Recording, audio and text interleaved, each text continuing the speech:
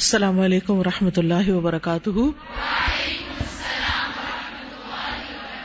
کیا حال ہے سب کا؟ الحمد للہ. نحمده ونصلی علی رسولہ الکریم. اما بعد فاعوذ باللہ من الشیطان الرجیم.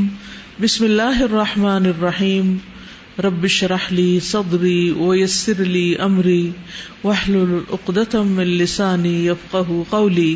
قل هل يستوي الذين يعلمون والذين لا يعلمون وإذا قيل انشزوا فانشزوا يرفع الله الذين آمنوا منكم والذين أوتوا العلم درجات والله بما تعملون خبير. يا أيها الذين آمنوا أطيعوا الله ورسوله ولا تولوا عنه وأنتم تسمعون. کتاب النکاح.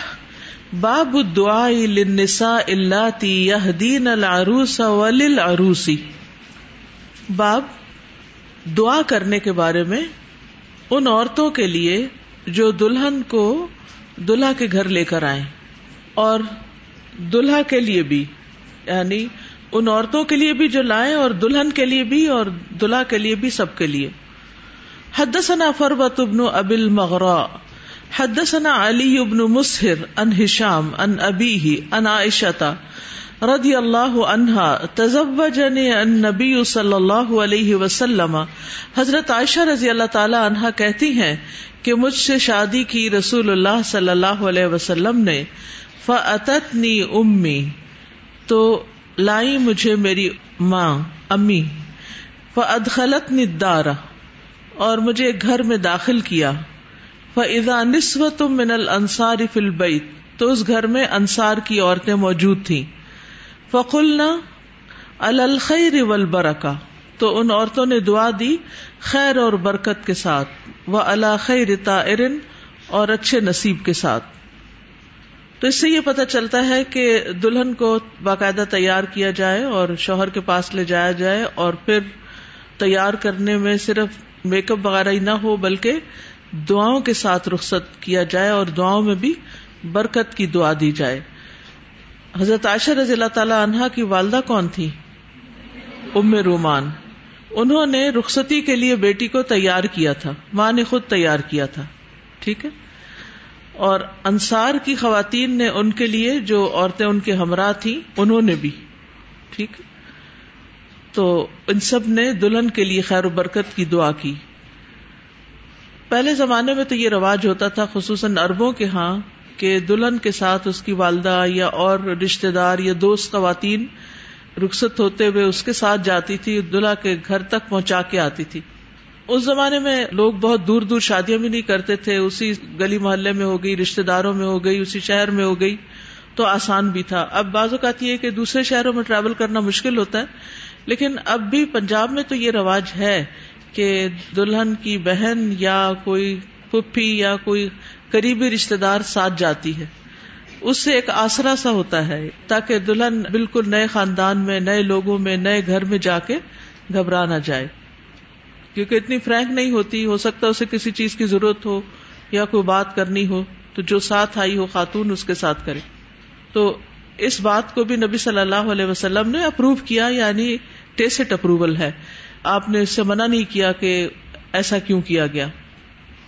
ابن حجر رحمہ اللہ جو فتح الباری کے مؤلف ہیں، فتح الباری صحیح بخاری کی شرح ہے، انہوں نے مسند احمد کے حوالے سے لکھا ہے کہ سیدہ ام رومان رضی اللہ عنہا نے عائشہ رضی اللہ تعالی عنہا کو رسول اللہ صلی اللہ علیہ وسلم کے پاس بٹھا دیا اور کہا، اللہ کے رسول، یہ آپ کی بیوی ہے، اللہ تعالیٰ اسے آپ کے لیے بابرکت بنائے. تو ماں نے بھی دعا دی، یعنی اپنے داماد کو بھی دی اور بیٹی کو بھی دی. اس کو آپ کے لیے بابرکت بنایا تو وہ انڈائریکٹلی ان کے لیے بھی دعا تھی. اگلا باب ہے باب من احب البناء قبل الغزو. باب جہاد میں جانے سے پہلے نئی دلہن سے رخصتی کر لینا یا تعلق قائم کر لینا. بنا رخصتی کے لیے بھی آتا ہے اور جسمانی تعلق قائم کرنے کے لیے بھی آتا ہے. حدثنا محمد بن العلاء حدثنا عبد الله بن المبارك عن معمر عن همام عن ابي هريره رضي الله عنه عن النبي صلى الله عليه وسلم قال، نبی صلی اللہ علیہ وسلم نے فرمایا، غزا نبی من الانبیاء، انبیاء میں سے ایک نبی جہاد کے لیے نکلے. فقال لقومه، تو انہوں نے اپنی قوم سے، اپنے لوگوں سے کہا، لا یتبعنی رجل، نہ میرے ساتھ آئے کوئی ایسا شخص، ملکا بضع امرأۃ، جو کسی عورت کے ساتھ یعنی اس نے شادی کی ہے، یعنی اس کا مالک ہوا ہے، وہو یرید ان یبنی بہا، اور وہ اس کے ساتھ تعلق قائم کرنا چاہتا ہے، ولم یبنی بہا، اور ابھی تک اس نے اس سے تعلق قائم نہیں کیا، یعنی ان کی رخصتی نہیں ہوئی. اصل میں جو دین کا کام ہوتا ہے، خصوصاً اللہ کے راستے میں نکلنا، چاہے نماز ہو، چاہے قرآن پڑھنا ہو، تعلیم حاصل کرنا ہو، چاہے اللہ کے راستے میں جنگ کرنا ہو، ان سب کے لیے انسان کا دل مطمئن ہونا چاہیے، دل خالی ہونا چاہیے، پوری طرح یکسوئی ہونی چاہیے، دل جمعی کے ساتھ یہ کام ہونا چاہیے، شوق کے ساتھ یہ کام ہونا چاہیے، ہاف ہارٹیڈلی نہیں کہ آدھا دل پیچھے اٹکا ہوا اور آدھا اس کام میں لگا ہوا ہے. تو اس کا نقصان کیا ہوتا ہے؟ مثلا جیسے ہاسٹل میں خاص طور پہ نئے لوگ آئے ہیں، تو اگر ان کو ہر وقت گھر کی یاد ستاتی ہے اور ان کا دل پیچھے لگا ہوا ہے، تو وہ کلاس میں بیٹھ کے بھی کیا یاد کریں گے؟ ایک کان ان کا ادھر ہوگا اور ایک ادھر ہوگا، وہ پوری طرح توجہ نہیں کر پائیں گے. تو اس طرح ان کو وہ فائدہ حاصل نہیں ہوگا جو پوری یکسوئی کے ساتھ کام کرنے سے حاصل ہو سکتا ہے. تو یہاں پر اس نبی نے بہت حکمت کے ساتھ اپنے سپاہیوں کو، ساتھیوں کو، سب کو کہہ دیا کہ اگر کسی نے نکاح کر لیا ہے اور ابھی رخصتی نہیں ہوئی تو رخصتی کر کے جاؤ، اپنی دلہن کے ساتھ مل کے جاؤ، تاکہ تمہارا دل پیچھے نہ اٹکا رہے اور پوری توجہ اور بے جگری کے ساتھ لڑو. اور ویسے بھی آپ دیکھیے کہ کسی بھی کام کی کوالٹی اس وقت تک امپروو نہیں ہو سکتی، کوئی بھی کام بہترین طریقے سے نہیں ہو سکتا جب تک اس کو آپ اپنا 100% نہیں دیتے. ٹھیک ہے نا؟ یعنی پوری توجہ نہیں دیتے. بعض لوگ ہوتے ہیں ایک ہی وقت میں 2-3 کورسز جوائن کر لیتے ہیں، ایک صبح کر لیا، ایک شام کو کر لیا، کبھی جاب کر لی ساتھ، کبھی کچھ اور کر لیا. تو اس کا نقصان کیا ہوتا ہے کہ وہ ایک کا بھی حق ادا نہیں کر سکتے. پھر جب ان کے اندر وہ مطلوبہ قابلیت پیدا نہیں ہوتی، کوالٹی پیدا نہیں ہوتی، تو کاغذ کا ایک ٹکڑا ڈگری تو حاصل ہو جاتی ہے، لیکن وہ اس علم سے پوری طرح فائدہ نہیں اٹھا سکتی جس طرح یکسوئی سے پڑھنے کا فائدہ ہو سکتا تھا. تو یہاں پر جہاد کی بات ہو رہی ہے، تو جہاد میں شرکت کے لیے انسان کا دل ہر قسم کی آلائش سے پاک ہونا چاہیے. اور یہاں جو مثال دی گئی کہ اگر کسی نے نکاح کیا ہے اور بیوی سے رخصتی نہیں ہوئی، میاں بیوی اکٹھے ہی نہیں ہوئے، آپس میں ملے ہی نہیں ہیں، تو پھر جانے سے پہلے وہ بیوی کو گھر لے آئے اور اپنا دل جو ہے وہ پوری طرح فارغ کر لے. علامہ ابن منیر رحمہ اللہ کہتے ہیں اس سے عام لوگوں کی تردید ہوتی ہے جو یہ ذہن رکھتے ہیں کہ نکاح سے پہلے حج کرنا چاہیے، نکاح سے پہلے حج کرنا چاہیے تاکہ عفت و عصمت کی حفاظت یقینی ہو جائے. تو نہیں، آپ پہلے شادی کر لیں اور پھر اس کے بعد دونوں ہی چلے جائیں حج پر، تاکہ دل برے خیالات سے پاک ہو اور حج کی روحانیت میں اضافہ ہو. اسی طرح آپ دیکھیے کہ نماز کے وقت اگر بھوک لگی ہو تو کیا حکم ہے؟ پہلے کھانا کھایا جائے. اسی طرح اگر پیشاب وغیرہ کی حاجت ہو رہی ہو تو انسان پہلے اس سے فارغ ہو تاکہ دل جمی سے اور یکسوئی کے ساتھ عبادت کر سکے. نیچرل انسٹنکٹس ہیں، اس میں انسان کا اپنا بعض اوقات اختیار بھی نہیں ہوتا. سازا یہ جو حضرت عائشہ کی رخصتی ہوئی اور کتنے سمپل طریقے سے ان کی والدہ نے ان کو تیار کیا اور پھر بھیج دیا، اور کل جیسے ہم مہر اور اس کی بات کر رہے تھے کہ شرائط اور وہ سارا کچھ پتہ ہونا، لڑکیوں کی ساری توجہ میک اپ اور تیاری اور ان ساری چیزوں پر تو ہوتی ہے، لیکن لڑکیوں کو عموماً یہ نہیں پتا ہوتا کہ ان کا مہر کتنا ہے اور کیا لکھا جا رہا ہے، خود بھی اس کے اوپر راضی ہونا. جیسے ہم نے بات کی کہ لڑکی کا راضی ہونا بھی ضروری ہے، عموماً تو لڑکیوں کو پتہ ہی نہیں ہوتا. بالکل. تو پتہ کرنا چاہیے. جہاں ہم ساری دنیا جہاں کی معلومات کر لیتے ہیں کہ کون سے پارلر جانا ہے اور کیسے کپڑے بنوانے ہیں اور کیا کرنا ہے، اور جو کہ غیر ضروری چیزیں ہیں جس کی زیادہ اہمیت ہے اس کی طرف توجہ کم ہوتی ہے. بالکل. آج ایک خاتون کا میسج آیا, وہ بہت رو رہی تھی, تو روتے ہوئے انہوں نے کہا کہ ہمارے خاندان کی قریبی ایک خاتون ہے, انہوں نے 6 ماہ سے ہمارا ناک میں دم کیا ہوا ہے کہ ان کے بیٹے کی شادی ہے, اور وہ بار بار ہمیں میسج کرتی ہیں سارے خاندان کے لوگوں کو کہ آپ لوگوں نے تیاری کر لی, آپ سب کے کپڑے بہت اچھے ہونے چاہیے, اور آپ لوگ ڈانس کی پریکٹس بھی کر لیں, اور فلاں چیز کی بھی کر لیں. تو اب وہ پھر کہتی ہیں کہ مجھے تو سمجھ نہیں آتی کہ میں کیا کروں, کیونکہ رشتہ بھی بڑا قریبی ہے, بعض اوقات سسرالی رشتے بھی ہوتے ہیں.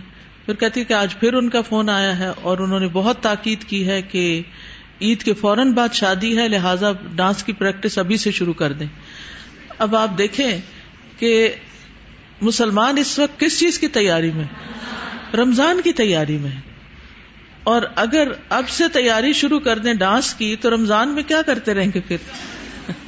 تراویح پڑھنے کی بجائے ہم کہاں جا رہے ہیں؟ اور یہ تو صرف اس خاتون نے مجھے بتا دیا تو میرے علم میں آ گئی یہ بات, لیکن عام طور پر شادیاں شوال کے مہینے میں بہت ہوتی ہیں, چاہے وہ گرمیوں میں اور سردیوں میں. لوگوں نے شوال کے مہینے کو عید کے بعد کا وقت مخصوص کیا ہوتا ہے. تو اس میں بھی انسان دیکھے کہ پھر اگر شوال کے بعد شادی ہے تو شعبان اور یا اس سے بھی پہلے تیاری کر کے رکھ لے, کپڑا زیور جو بھی بنانا ہے, تاکہ رمضان میں تو ضروری کام کے لیے بھی بازار جانے سے انسان رکے, تاکہ اس کی عبادت کی روٹین میں خلل نہ آئے, اور صرف ضروری کام کرے اور باقی وقت زیادہ سے زیادہ عبادت میں گزارے. یہ اس بات کا نتیجہ ہے نا کہ ہمارے پاس علم ہی نہیں ہے, ہماری پرائرٹیز کیا ہے, ہمیں کس چیز کو اہمیت دینی ہے, کس چیز کو فوقیت دینی ہے, اس کی ہمیں سمجھ ہی نہیں ہے.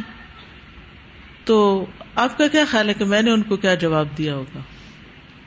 کیونکہ وہ رو رہی تھی تو میں نے ان سے کہا کہ سب سے پہلے ان کو چھوڑیں, آپ مجھے اپنا بتائیں کہ آپ کا ایمان اتنا کمزور کیوں ہے, آپ اتنی بزدل کیوں ہیں کہ ایک فون کال پہ رونا شروع کر دیں. اگر وہ غلط کام پر اتنی دلیر ہیں کہ انہوں نے پورے خاندان کو اپنے آگے لگایا ہوا ہے, تو آپ اپنا ایمان بھی نہیں بچا سکتے. میں نے کہا جرت آپ میں ہونی چاہیے, ہمت آپ میں ہونی چاہیے, علم آپ کے پاس ہے, آپ کو پتہ ہے صحیح اور غلط کا, آپ کو چاہیے کہ آپ ان کو جواب میں بتائیں اور منکر سے روکیں. یعنی اگر ایک انسان غلط کام پر اتنا دلیر ہے, اللہ کی ناراضگی کے کام پر, اس بیچارہ لا علم ہی ہوگا, میں تو یہی حسن ظن رکھتی ہوں. تو ہم جس چیز کو حق سمجھتے ہیں, درست سمجھتے ہیں, اس پر اتنا بھی سٹینڈ نہیں لے سکتے کہ یہ غلط ہے, مجھے اس میں حصہ نہیں لینا, میں اپنے بچوں کو اس کام کے لیے تیار نہیں کر سکتی. ہمارا یقین کہاں ہے, ہمارا ایمان کہاں ہے پھر, کہ اگر ہم کسی کی غلط بات کو غلط نہیں کہہ سکتے. اور پھر دوسری بات میں نے یہ کہی کہ دیکھیں میں آپ کی کوئی مدد نہیں کر سکتی, میں آپ کے کچھ کام نہیں آ سکتی. ان کے جملہ تھا آخری کہ آپ میری مدد کریں. میں نے کہا میں کوئی مدد نہیں کر سکتی, مدد صرف اللہ کر سکتا ہے. آپ میرے سامنے رونے کی بجائے سجدوں میں رونا شروع کر دیں, پھر دیکھیں کیسے حالات بدلتے ہیں. یہی رونا سجدے میں روئے اور اللہ کے آگے فریادیں کریں, تو پھر دیکھیں آپ کیسے مضبوط ہوتی ہیں. میں نے کہا لوگوں کے دل اللہ کے ہاتھ میں ہے, کون ہم سے نفرت کرتا ہے اور کون ہم سے محبت کرتا ہے یہ ہم فیصلہ نہیں کر سکتے. اور ضروری نہیں کہ ہم اللہ کی نافرمانی کریں تو لوگ ہم سے محبت کریں. ہم اللہ کے فرما بردار بنیں گے تو اللہ لوگوں کے دل میں ہماری محبت ڈال دے گا, اور اگر لوگوں کے دل میں محبت نہیں بھی تو ہمارا کیا نقصان ہونے والا ہے. تو اصل کامیاب تو وہ ہے نا جو آخرت میں آگ سے بچ جائے. تو ہر اس چیز سے بچنا ہے نا یہاں جو آگ میں لے جانے والی ہے. جی یہ جو ابھی بات ہوئی ہے کہ ہماری سمجھ کدھر ہے, ابھی اسی ویکنڈ پہ یہ واقعہ میرے ساتھ پیش آیا ہے کہ میں ابھی آنٹی کے گھر گئی, صبح جیسے ہی میں اٹھی ایک بزرگ خاتون بہت ہی بوڑھی قرآن پاک پڑھ رہی. تو میں نے کہا آپ کو قرآن پاک کہتی ہے؟ میں تو زبانی پڑھتی ہوں. انہوں نے 1 منٹ میں سورہ یاسین زبانی پڑھنی شروع کر دی. میں نے کہا آپ کو قرآن پاک زبانی کہتی ہے؟ میں نے پورا قرآن پاک حفظ کیا ہوا ہے. میں اتنی خوش ہوئی, لیکن پورا دن وہ لوگ جب گھر سے باہر رہے اور شام کو جب آئے میں نے پہلا سوال کیا, میں نے کہا آج آپ لوگ کدھر گئے تھے؟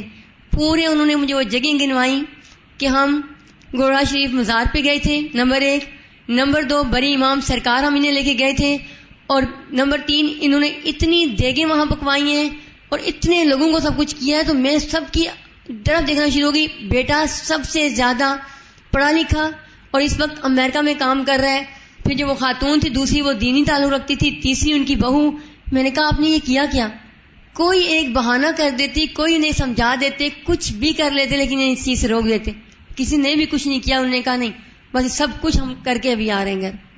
اور یہاں تک ہوا ہے کہ جو ان کی بہو تھی ان کا بیٹا تک گم ہو گیا تھا اس میں. یعنی اتنا وہاں رش تھا لوگوں کا. دمال کہتے ہیں وہاں الگ تھے، وہاں پورا جو ہے اس طرح کی چیزیں تھی کہ بیٹا تک گم ہو گیا تھا وہاں پہ. اب یہ ایک پیرالل دین ہے نا، یہ اصل دین تو نہیں ہے. یہ لوگوں نے دین کے نام پر نئی نئی ایجادات کی ہوئی ہیں جو آسان ہے، جس میں موج میلہ بھی ہے اور کھانا پینا بھی ہے. باب من بنا بامرأۃ وہی بنت 9 سنین.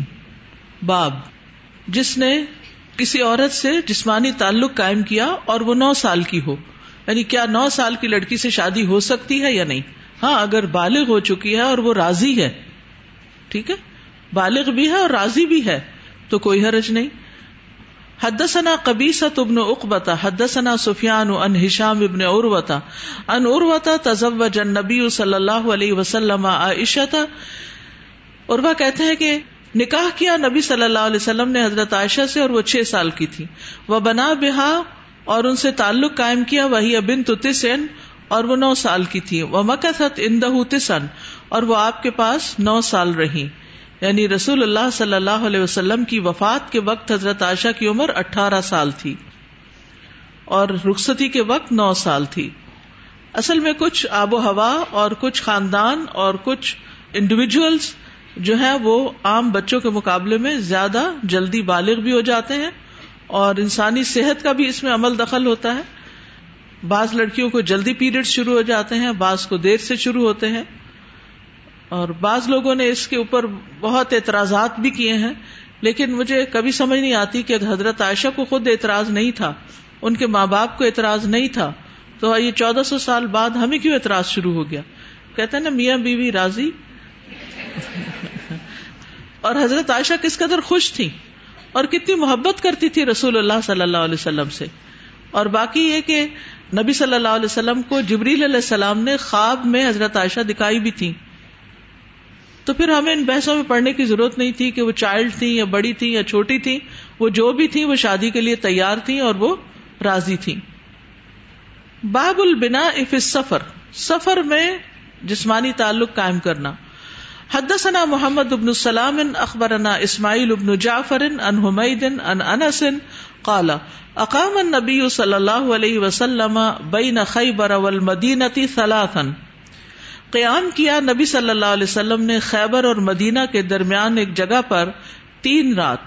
یبنا علیہ بصفیہ، رخصتی کی اس میں حضرت صفیہ بنت حیی سے. فدعوت المسلمین، تو حضرت انس کہتے ہیں میں نے دعوت دی مسلمانوں کو الی ولیمتی ہی، آپ کے ولیمے کی طرف. یعنی جب آپ کا تعلق ان سے ہو گیا تو پھر آپ نے ولیمہ بھی وہیں کر دیا، راستے میں ہی کر دیا، سفر میں ہی.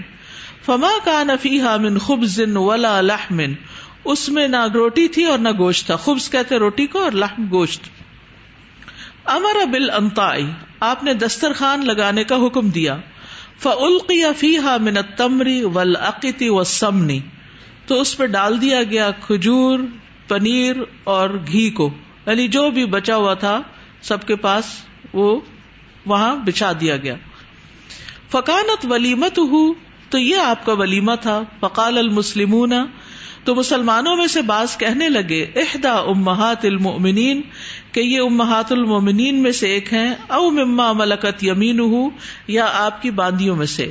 فقالوا ان حجبها، تو لوگ کہنے لگے کہ اگر آپ نے ان کا پردہ کروایا، حجاب ڈالا، فہی من امہات المؤمنین، تو یہ امہات المؤمنین میں سے تھی، کیونکہ امہات المؤمنین پر حجاب فرض تھا. وَإِذَا سَأَلْتُمُوهُنَّ فَاسْأَلُوهُنَّ مِنْ وَرَاءِ الْحِجَابِ وَإِن لَّمْ يَحْجُبْهَا فَهِيَ مِمَّا مَلَكَتْ يَمِينُهُ، پھر اگر آپ نے اس کا حجاب نہیں کرایا تو وہ آپ کی باندیوں میں سے ہے. فَلَمَّا ارْتَحَلَ، پھر جب آپ چل دیے، یعنی ارتحال ہوتا ہے سفر میں آگے بڑھنا. وَطَّى لَهَا خَلْفَهُ آپ نے اپنے پیچھے ان کے لیے گدا بچھایا یعنی اونٹ پر سواری کے وقت. وَمَدَّ الْحِجَابَ بَيْنَهَا وَبَيْنَ النَّاسِ اور لوگوں اور ان کے درمیان پردہ ڈال دیا. یہاں پر بنا لفظ آیا ہے اور عربوں میں یہ رسم تھی کہ وہ شب زفاف کے وقت دلہا اور دلہن کے لیے ایک الگ خیمہ لگانے کا اہتمام کرتے تھے اور اس سے پھر یہ بنا کا لفظ پڑ گیا یعنی ایک نیا کمرہ بناتے تھے. لیکن مراد اس سے جسمانی تعلق قائم کرنا ہے، جمع کرنا ہے. اور یہاں پر ایک اور بات یہ کہ سلاسن کا لفظ آیا، اس سے ایک اور مسئلہ بھی نکل رہا ہے. وہ یہ کہ اگر ایک آدمی دوسری شادی کرتا ہے اور جو دوسری بیوی ہے اگر وہ کنواری ہے تو 7 days ایکسکلوسیولی وہ اس کے ساتھ رہے گا یعنی 7 nights اس کے پاس اسپینڈ کرے گا. اور اگر وہ شوہر دیدہ ہے تو 3 nights اسپینڈ کرے گا. تو یہاں پر حضرت صفیہ بنت حیی جو تھی وہ شوہر دیدہ تھی، ٹھیک ہے، اس لیے آپ صلی اللہ علیہ وسلم نے ان کے ساتھ 3 دن اسپینڈ کیے اور اس کے بعد پھر باری. اسی طرح یہ بات بھی پتہ چلتی ہے کہ شادی سفر میں بھی ہو سکتی ہے اور ولیمہ بھی سفر میں ہو سکتا ہے، اور جو کچھ مہیا ہو وہ کھلانے سے بھی ولیمہ ہو جاتا ہے. اگرچہ نبی صلی اللہ علیہ وسلم نے حضرت عبد الرحمن بن عوف کو حکم دیا تھا کہ اولم ولو بشاتن، کہ ولیمہ کرو خواہ ایک بکری ذبح کر کے کیوں نہیں ہو. تو پسندیدہ یہ ہے کہ بکری وغیرہ یعنی کھانا ہو پراپر، لیکن اگر کوئی افورڈ نہیں کر سکتا تو جو بھی ہے چائے پلا دے، فروٹ کھلا دے، کوئی بھی چیز، لیکن ولیمہ ضروری ہے.